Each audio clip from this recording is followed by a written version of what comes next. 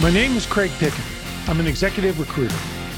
More than a decade ago, I started my practice for one purpose: to use my experience as a former military aviator, business jet sales executive, and P&L leader to help aviation and aerospace companies and their executives be fast, adaptable, and strategic. I do these podcasts to inspire and inform, but more importantly, they are a focused platform to help business leaders grow. Welcome to the Aerospace Executive Podcast. Hey, welcome back to the Aerospace Executive Podcast. Today, I'm thrilled to have Nick Pastushan on with me. Nick is CEO. He's a well-known voice in aircraft leasing and finance. He's been around the industry for a long time. Currently, the CEO of Warbird Capital, where he's doing a lot of advisory work with private equity and some restructuring firms. He also works in the private equity environment and does some investment in some smaller companies in the aviation aerospace arena. He's the former chief investment officer at CIT, where he helped to steer more than $20 billion in aviation assets. And he got his start in the industry back in the early 90s with GE Capital. So Nick, thanks for coming on with me today. Thank you. Thank you for inviting me. So obviously, COVID has thrown a big wrench into the commercial aircraft arena. Where do we go from here? The whole industry needs the airlines to start flying again. Finance and leasing are going to play a big part in that. What are the challenges with the leasing companies, and where are the opportunities down the road? Where do we start? Well, I guess we probably have to start from the very big picture, because leasing is sort of a whole ecosystem unto itself that supports the financing of the OEM builds and all that, which is an ecosystem unto itself. And each of these little food chains are all based on the airlines themselves.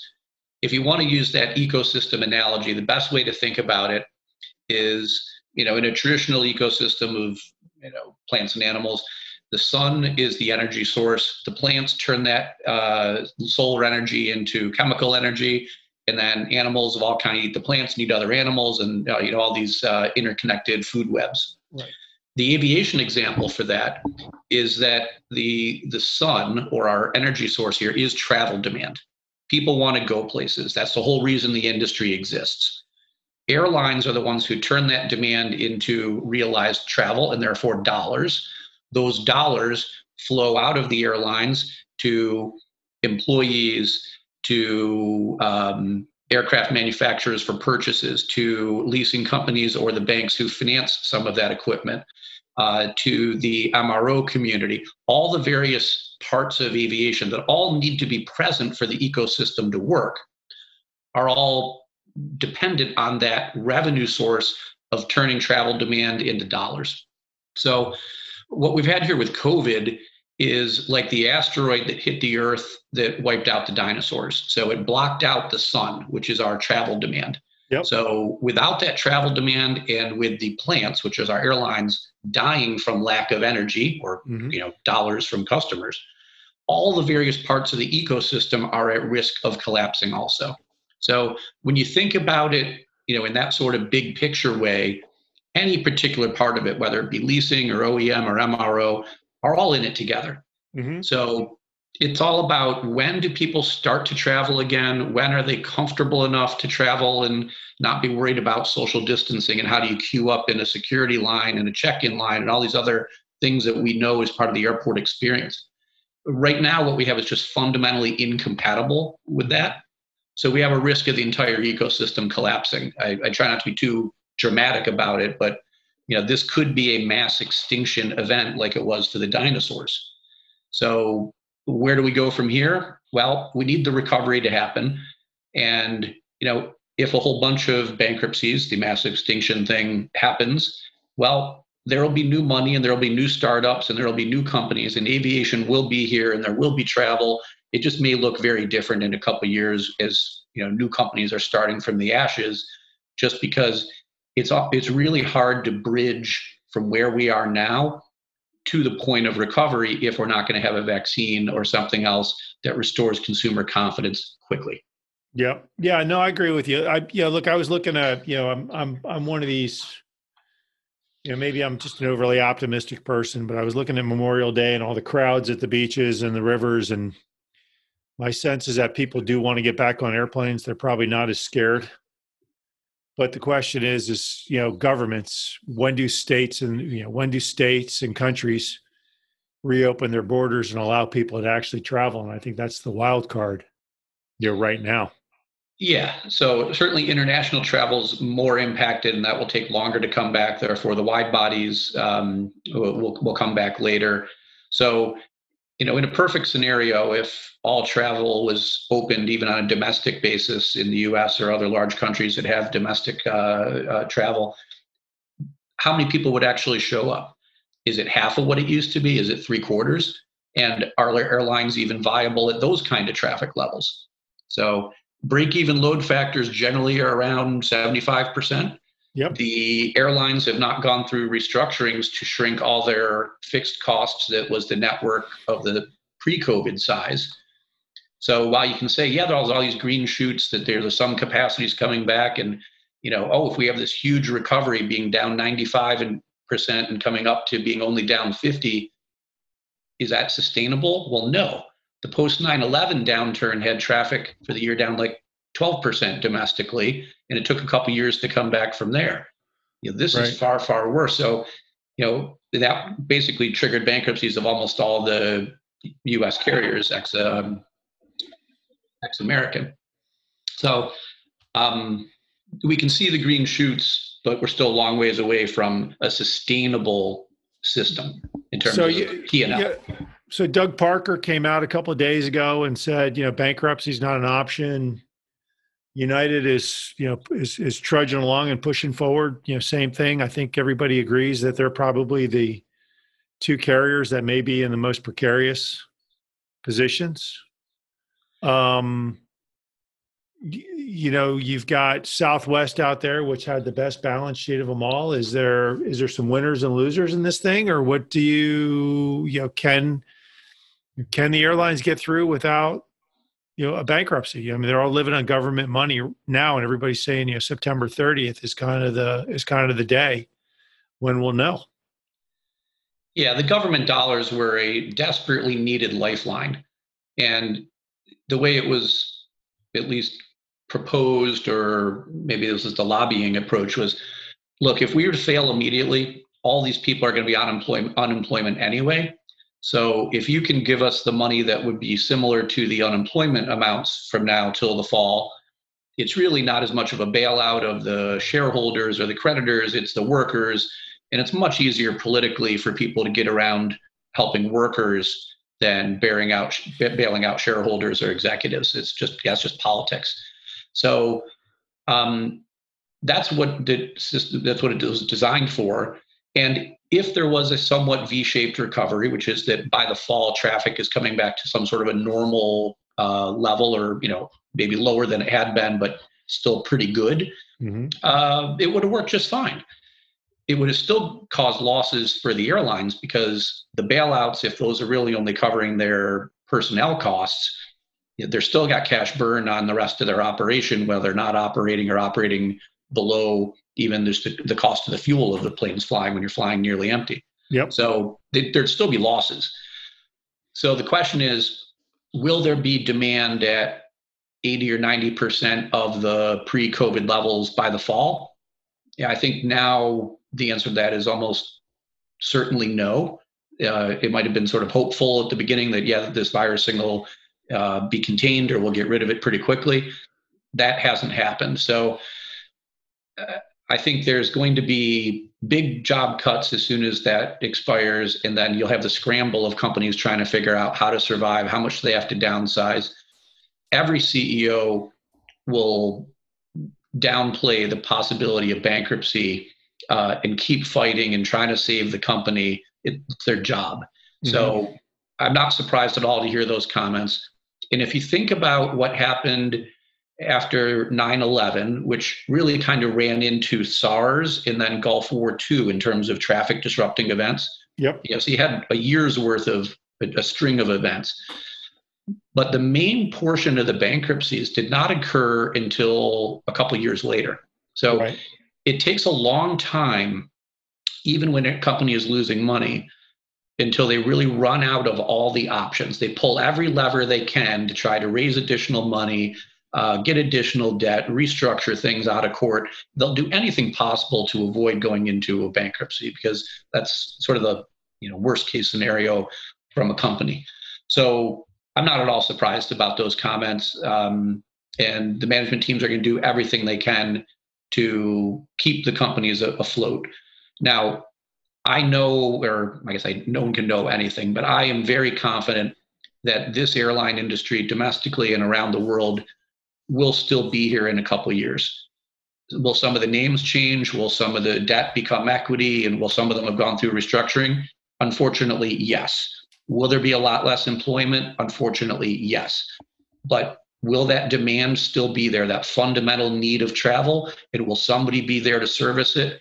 Absolutely. So the long-term prospects for the industry, our old growth rates might be a thing of the past, but it will be there. It will be a major portion of the economy again, but we've got a lot of pain to go through to get from A to B. So how do we get through? I mean, you're advising, you're working with companies now and advising them on, restructuring. What do we as an industry or individual companies, what do we need to focus on to restructure through this? I mean, obviously cash is king. What equipment gets us to the other side? What's the starting point, do you think? Well, that's where it gets so challenging, because if we knew that the demand level and activity with airlines would be at 80% of pre-COVID in the spring of 2021 or something like this, any kind of fixed number, you can design a plan that lets you get that.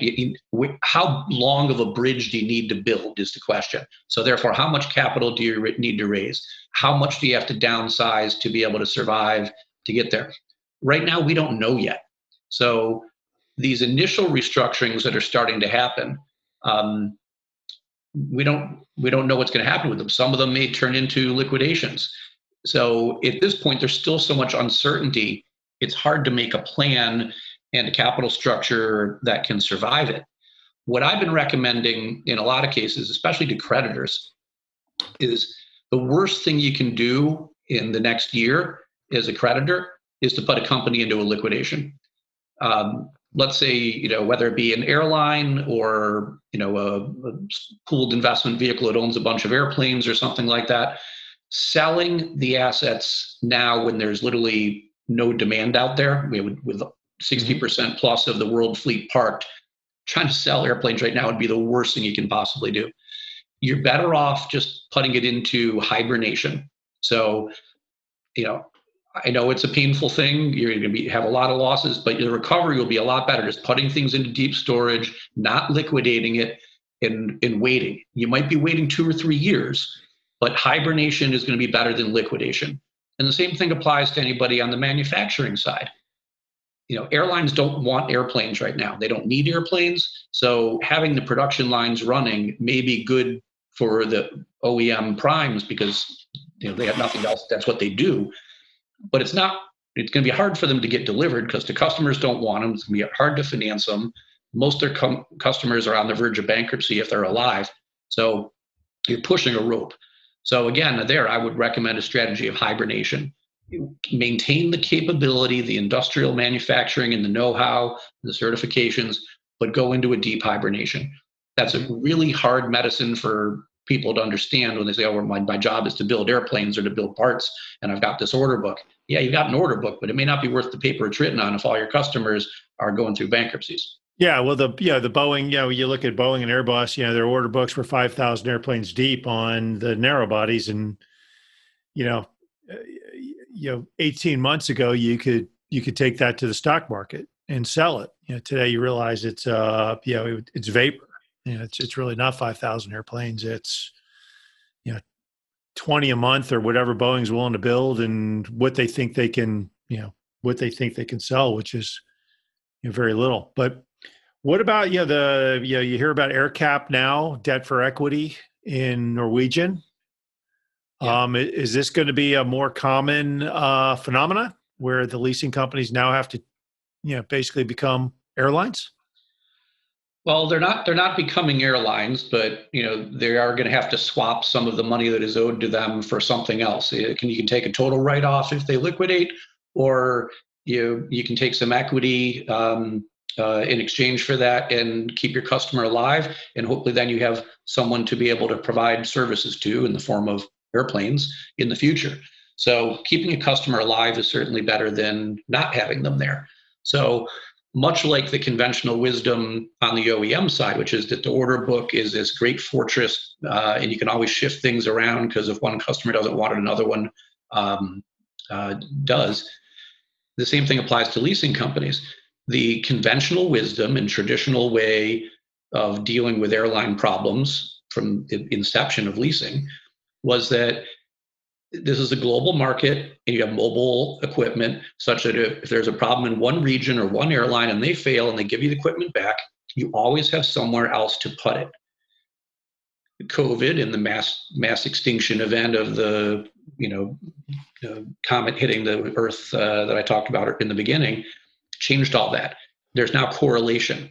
Every airline is dealing with excess airplanes. So if you take airplanes back from someone who defaults or liquidates, you really don't have any customers to take them. That's never happened before in the history of leasing. Even in the darkest days post 9/11 or in the financial crisis period, if you got some airplanes back, there might be some downtime, but you weren't thinking about putting a very young, capable, great airplane on the ground for 2 years before you'd be able to have a customer. That's a complete game changer. So when you think about that of the lessor P&L and cash position, GCAS reported the other day that 85% of their customers have asked for deferrals. Some have been granted, some of them not. Some have been full repossessions. We've heard similar numbers from some of the other major lessors. So with that kind of level of deferral action going on, 3 months worth of getting no rents, those 3 months are going to come up and those airlines are still going to not be healthy because it wasn't a V-shaped recovery. So those deferrals are going to extend. The question is how many of those turn into defaults? How many of them turn into full-blown restructurings? How many of those end up like the Norwegian model where you have to accept as the lessor or the creditor a deal that you would never even consider because you don't have a credible alternative. If you were to take the airplanes back, you don't have anything to do with them. If you leave them there and take the debt for equity swap, you have the airline paying the insurance and the storage and doing the maintenance program while the airplanes are stored. If they give them back to you, you have to pay for that.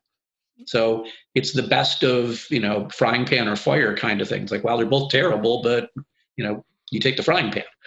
It almost takes a lot of these assets and makes them negative equity. It's like, hey, I'll pay you to take this. You think about, Delta parking their 777s or 7576s, their MD-80 series aircraft. Everything that's old is now in the boneyard, will probably never come back.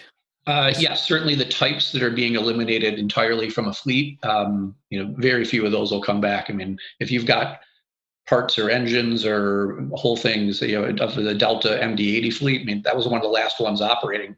Those, it's not even worth scrap metal now. It's literally zero. It's literally, yeah. So when you think about it that way, to an investor, if you own an airplane and you don't have a lessee anymore, you could argue that it's worthless because you have to pay to insure it, to store it, to do maintenance. And to get it back on lease, you might have to put a new interior in it or whatever. When you do it net present value, those cash flows, on an older airplane, it's just, there's nothing to do. On a younger airplane, yeah, there's still positive value there, but it's really based on the option value of that thing getting back into the fleet in the future. I guess it was about a month ago, we saw a weird situation where oil, which is a valuable commodity, was actually trading at a negative value because the storage location at the physical delivery site for the futures was full. So it is weird that you could have a valuable asset that has a lot of capability that just has no demand right now. Does it have a negative value? No. I mean, it has a long-term value still because there's the option of getting it back in service. It is a capable asset. But all the conventional wisdom about values and retention of values, and there's always buyers, that's also changed. It's really hard to overstate the impact of COVID on all parts of this market. So you could have a very capable airplane, a brand new one, or let's say, a year old or something like that, but a new technology airplane, whether it be a 787 or an A350 on the wide body side, or an A321neo, which is sort of the cream of the crop in narrow bodies, a MAX, assuming all the certification issues were taken care of and it's back in the air, doesn't really matter. But the value of those things pre-COVID, and then if you just plug into that same model, 2 or 3 years of downtime and paying those expenses, and then a low lease for the initial lease, and then everything after that, 5, 7 years out into the future is back to the same assumptions it would have been pre-COVID. Yep. The difference in that math on a net present value basis is over 30%. So that's, if I was a distressed investor looking to buy an airplane, whether it be a whitetail or something coming out of default or something like that, I look at that math and say, okay, this is the cash flows I can get over the next 20 years for this asset. It looks nothing like the pre-COVID numbers. And that's even using the same discount rate. Now, you would imagine that a distressed investor coming in at this point in time is going to be somebody that needs a much higher return because they're taking much higher risk than previously. So when you put in a higher discount rate, the math gets even worse. So from that basis, the loss given default to lessors and the value which people might be able to sell aircraft that are naked, not with a lease right now, are very, very different than they used to be. So current market value today is distressed value because any sale is by definition distressed. Yeah, we saw it. My background was more business aviation, and we saw it during the financial crisis in 2008 to 10, or really 2009 through 11.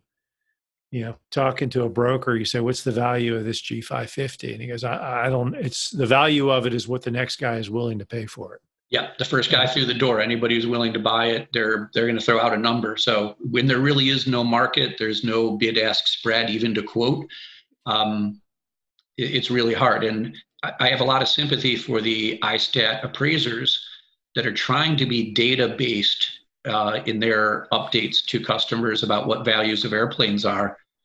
There are a few transactions happening now, some of which were ones that were already in the queue before, so they may not be reflective of current situation. I'm not aware of much activity out there that meets the ISTAT definition of a single unit sale without a lease of an equally motivated buyer and seller that you could use as a good data point. I just don't think those exist yet. So they've tried to use proxies of values from the post 9/11 period to try to guesstimate. They know there's been a shift. They try to report a shift. They don't know how much yet. Yep. And it might be a year or two before we see enough transactions to really get an idea. And most of these initial transactions are going to be coming out of a bankruptcy or something else like that, which would not qualify as being a equally motivated buyer and seller by any means. Yep. So let's take it a different road. Boeing is now restarting the MAX production line. And my guess is whatever rolls off is now going to be a whitetail.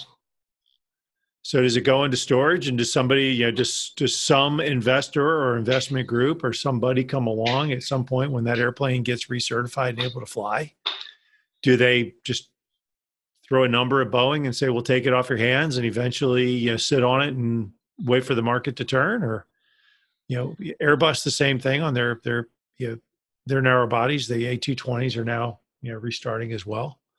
The OEMs have got to be biting their fingernails, going, "What the heck do we do here?"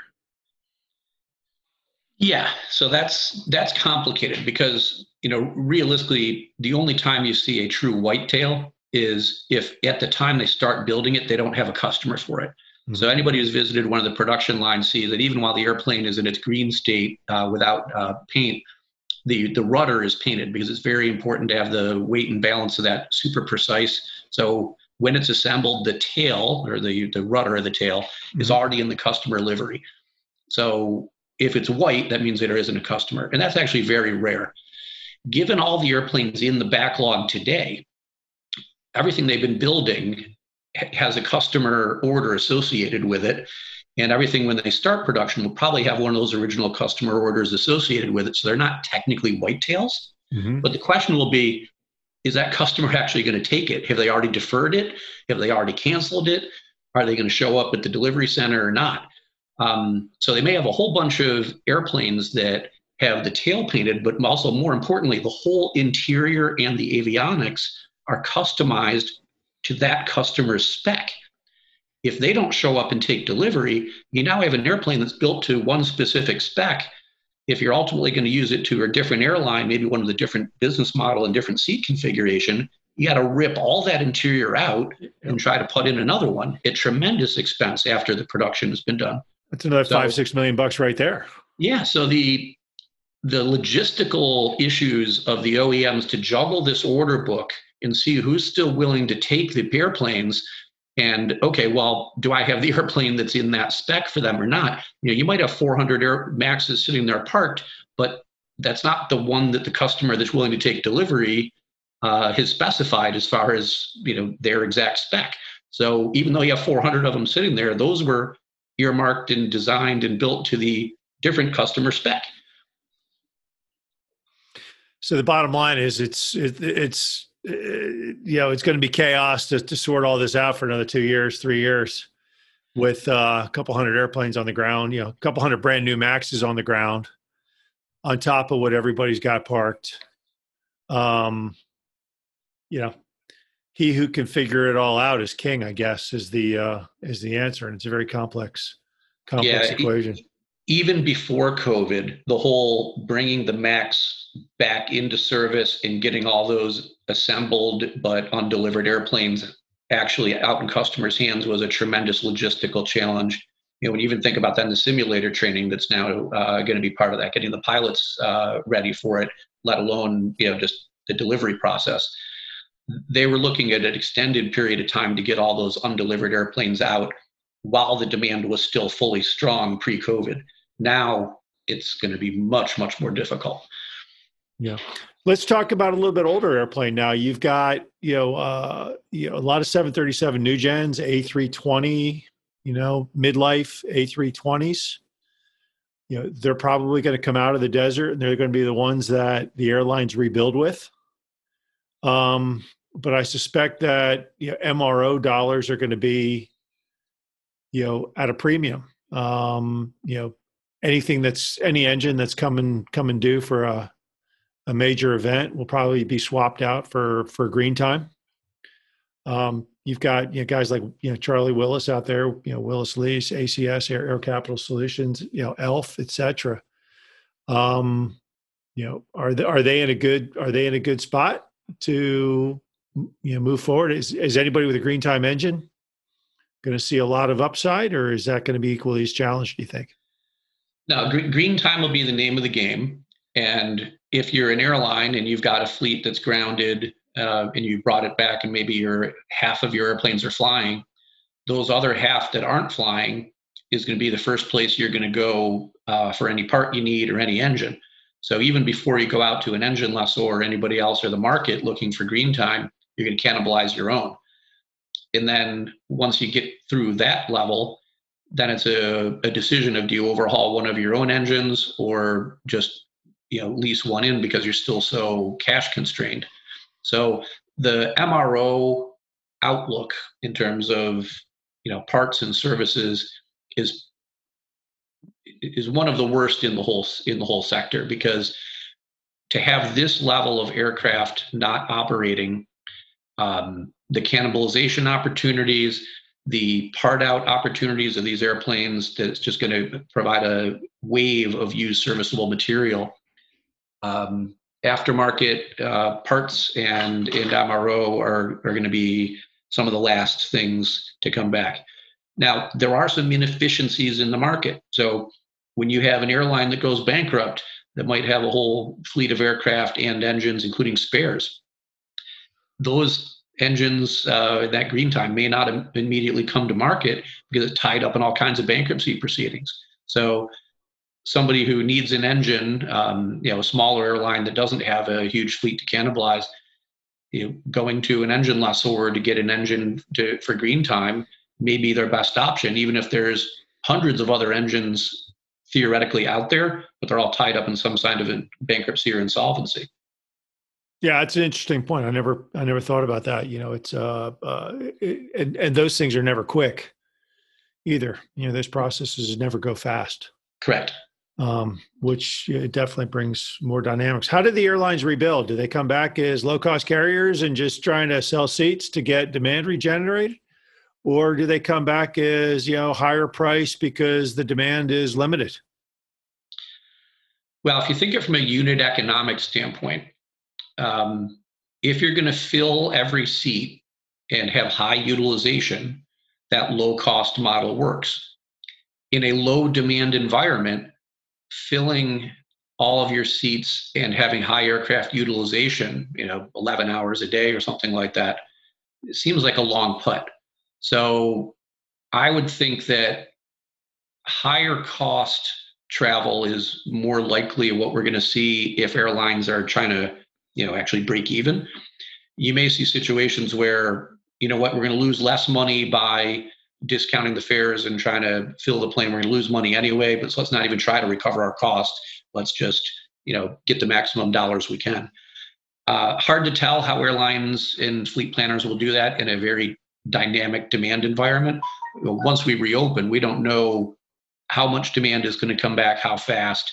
So balancing the schedules versus the demand and the pricing strategy is going to be a lot of guesswork. I mean, there's no precedent for this. There's no model that's going to be great. You're going to have to do trial and error. So I'm not sure. We will see. After a lot of bankruptcies, if there's a lot of voids in the market of countries or regions that are underserved, you could see new airlines starting up to fill that void. That may be different business models than what you saw there before. As far as their aircraft selection, the interesting thing is that the capital cost on the fleet that is already delivered becomes a variable cost. I mean, normally you think of that as fixed. Yeah, I paid $40 million for this airplane, blah, blah, blah. Here's what it's worth. If I went to go get one from somebody else, it's going to cost the same thing. Now, after all these defaults, lessors have all these airplanes they're desperate to get some customer for. A 10-year-old A320ceo or 737-800, you might be able to get exceptionally cheap. And there's a large number of pilots and spares and things like that. So even if you were to look at all these brand new Maxes that Boeing will be offering, also probably with very attractive terms, the capital cost differential between those two offsets, the fuel burn differential by far. So building a business model on 10-year-old airplanes may be far better than brand new. And we will have to wait and see. But if I had to pick winners among fleet types of what's going to stay operating, I would pick the airplanes that have a lot of capability and they're going to be really, really cheap to lease or buy. And that's going to be midlife airplanes, low capital cost. Yeah, you probably get a good 737 for new gen 700 800 for $10 million or whatever, a little bit more than, maybe slightly more than what's, the value of the engines. Yeah. And you're off to the races. I mean, you see some, you've got, David Neilman out there. He's looking to, start something, start a new airline with, Moxie or whatever it's called now. And a couple other people out there, raising capital to start their airlines. And the question is do they become a better bet, starting from scratch than some of the legacy carriers trying to start over again? the time when an airline has its lowest unit costs is, when it first starts up. I guess once it gets to full operating efficiency, but all their costs are, you haven't had all the cost inflation that you have of being in business for a long time and have employees for a long time. So yes, I think startups, assuming there's a big void to fill from a lot of bankruptcies, startups will be there and will do well. So Moxie and some of the other ones that were already really close to starting when this hit, are they going to go back to the drawing board and do a slightly different business plan? Maybe they start with used equipment, not new. That argument we talked about before, even though, the A220 is a great airplane for the certain size routes and things like that. If you can pick up 737-700s or A319s, A320s for next to nothing, you can do that same mission actually cheaper. It's not the long-term plan, because then you're going to have to eventually transition the fleet once those airplanes get older. But you can pick them up for next to nothing. Why not? Yeah, no, that's kind of what, hey, look, it's price solves all problems, as one friend of mine taught me many years ago. And, if something is cheap enough, there's a lot of value in it. And, an A319 at,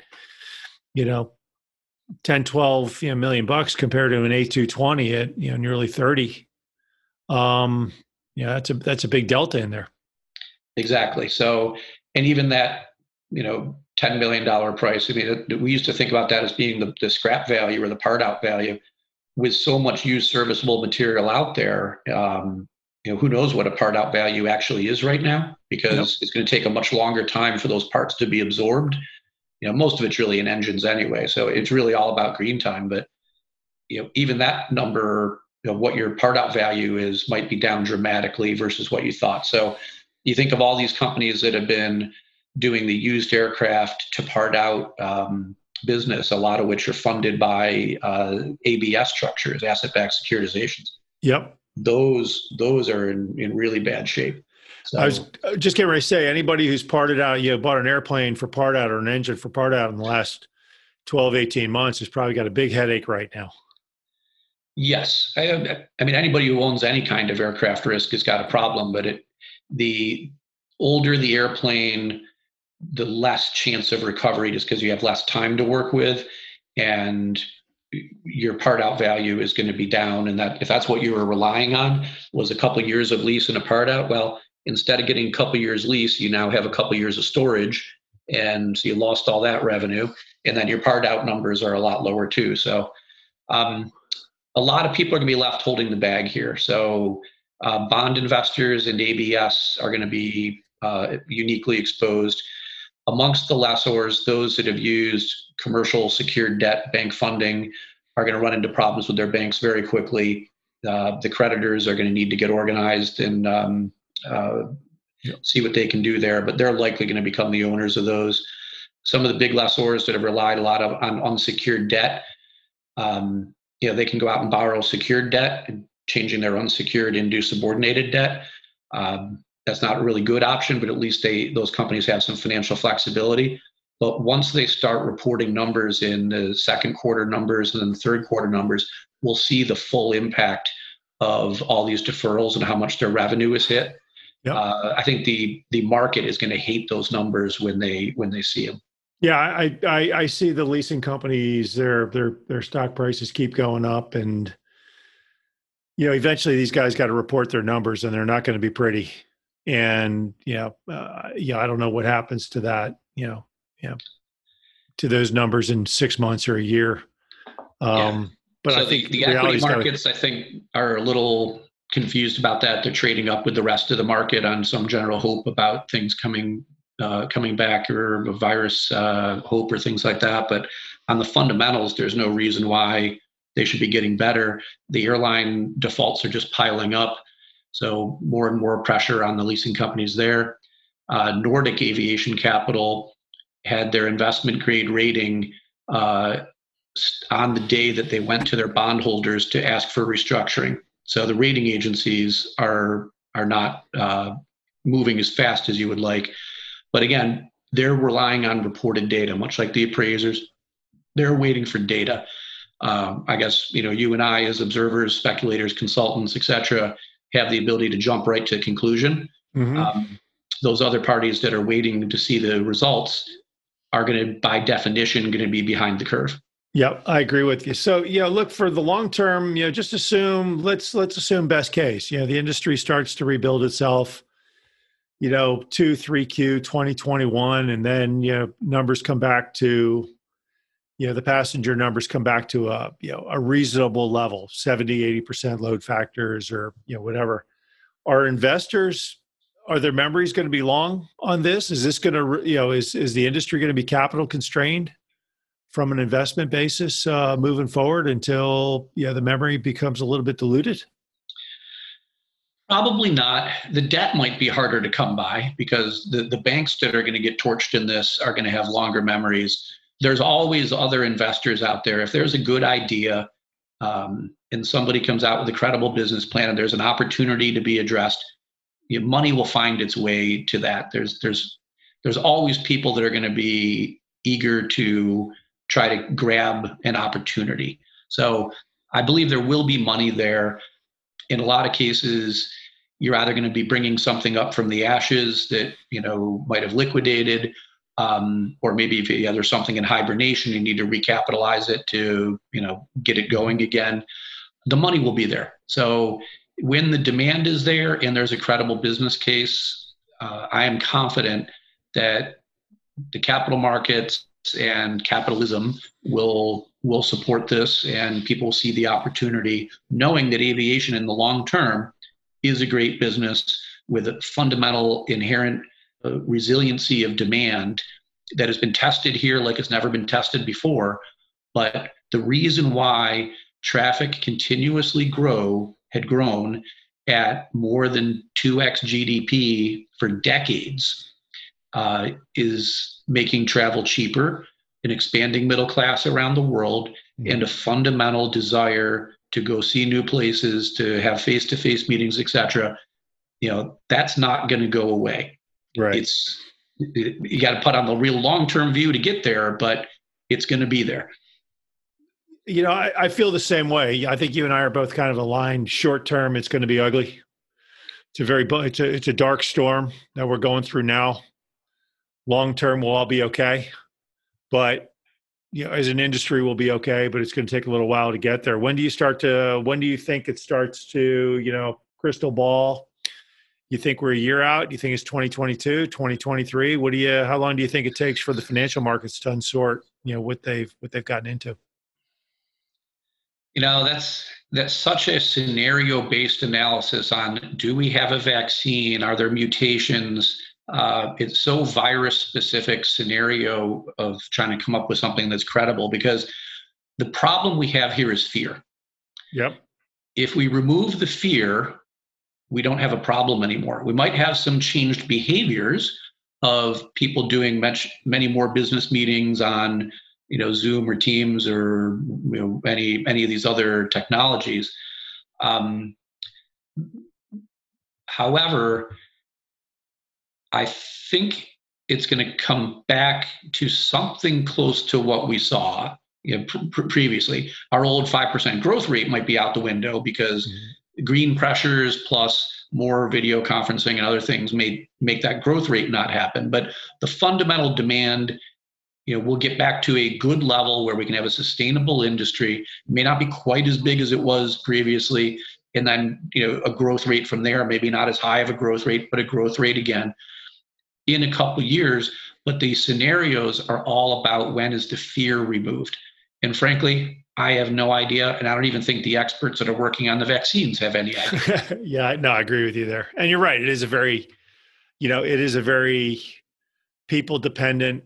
The big question is, once again, when do governments start to open their borders? When do people stop having fear? Yeah. When does the media, when does the hype, start to dissolve and people get back into their normal lives? So I guess we'll have to wait and see. Our full recovery means everybody, the fear is gone entirely as if it never happened.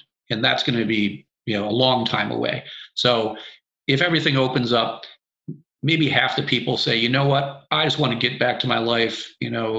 I'm, under 50 and I don't really think I'm at high risk. I've got to just start doing things. I want to go on vacation. I want to do things. There's going to be some people that are going to be the early adopters, much like when a new technology comes out, right? When we open up the floodgates, the early adopters will be out there, but maybe that's only 30% of what it used to be. To get back to 100%, we need to get everybody. And that's, to get to sustainable load factors or break-even load factors, we need more than the early adopters. We need almost everybody to be back. We need cruise ships operating, theme parks open, all the destinations that is causing people to travel. It's not just going to visit grandma or, doing a business meeting. It's all the other things, the international travel. So it's going to be phases, and it's going to be hard to right size the industry to each phase because each phase may not last that long. And we might have 2 steps forward, 1 step back. Hard to guess, but to say it's going to be dynamic, I guess, is probably the best prediction. Yeah, I agree. You actually have to make a prediction. Yeah, I agree with you. I mean, it's the one thing people, it's easy to shut things down quickly. It's harder to ramp them back up again. And once you turn off the factory and shut off your suppliers, it's easy to do that. But to get everybody back is a month or year long or months long or years long process. So I guess we'll just have to be patient. Hey, thanks for coming on today, Nick. I love the discussion. Appreciate you coming on and talking about this. Great. Yes, I enjoyed it too. And look forward to having future conversations. What's next for you? So my focus in the near term is on the recapitalization and restructuring of the industry. So when I saw what had happened with COVID and all the distress, I really repositioned Warbird Capital from being more of just an investment firm doing loans and private equity to advisory work. So I've teamed up with a boutique restructuring firm called Conway McKenzie, and that allows Warbird and other groups that I'm connected to bring the capabilities of a large scale, well, not large scale, but it's a boutique size, but a fully capable restructuring firm to this aviation business.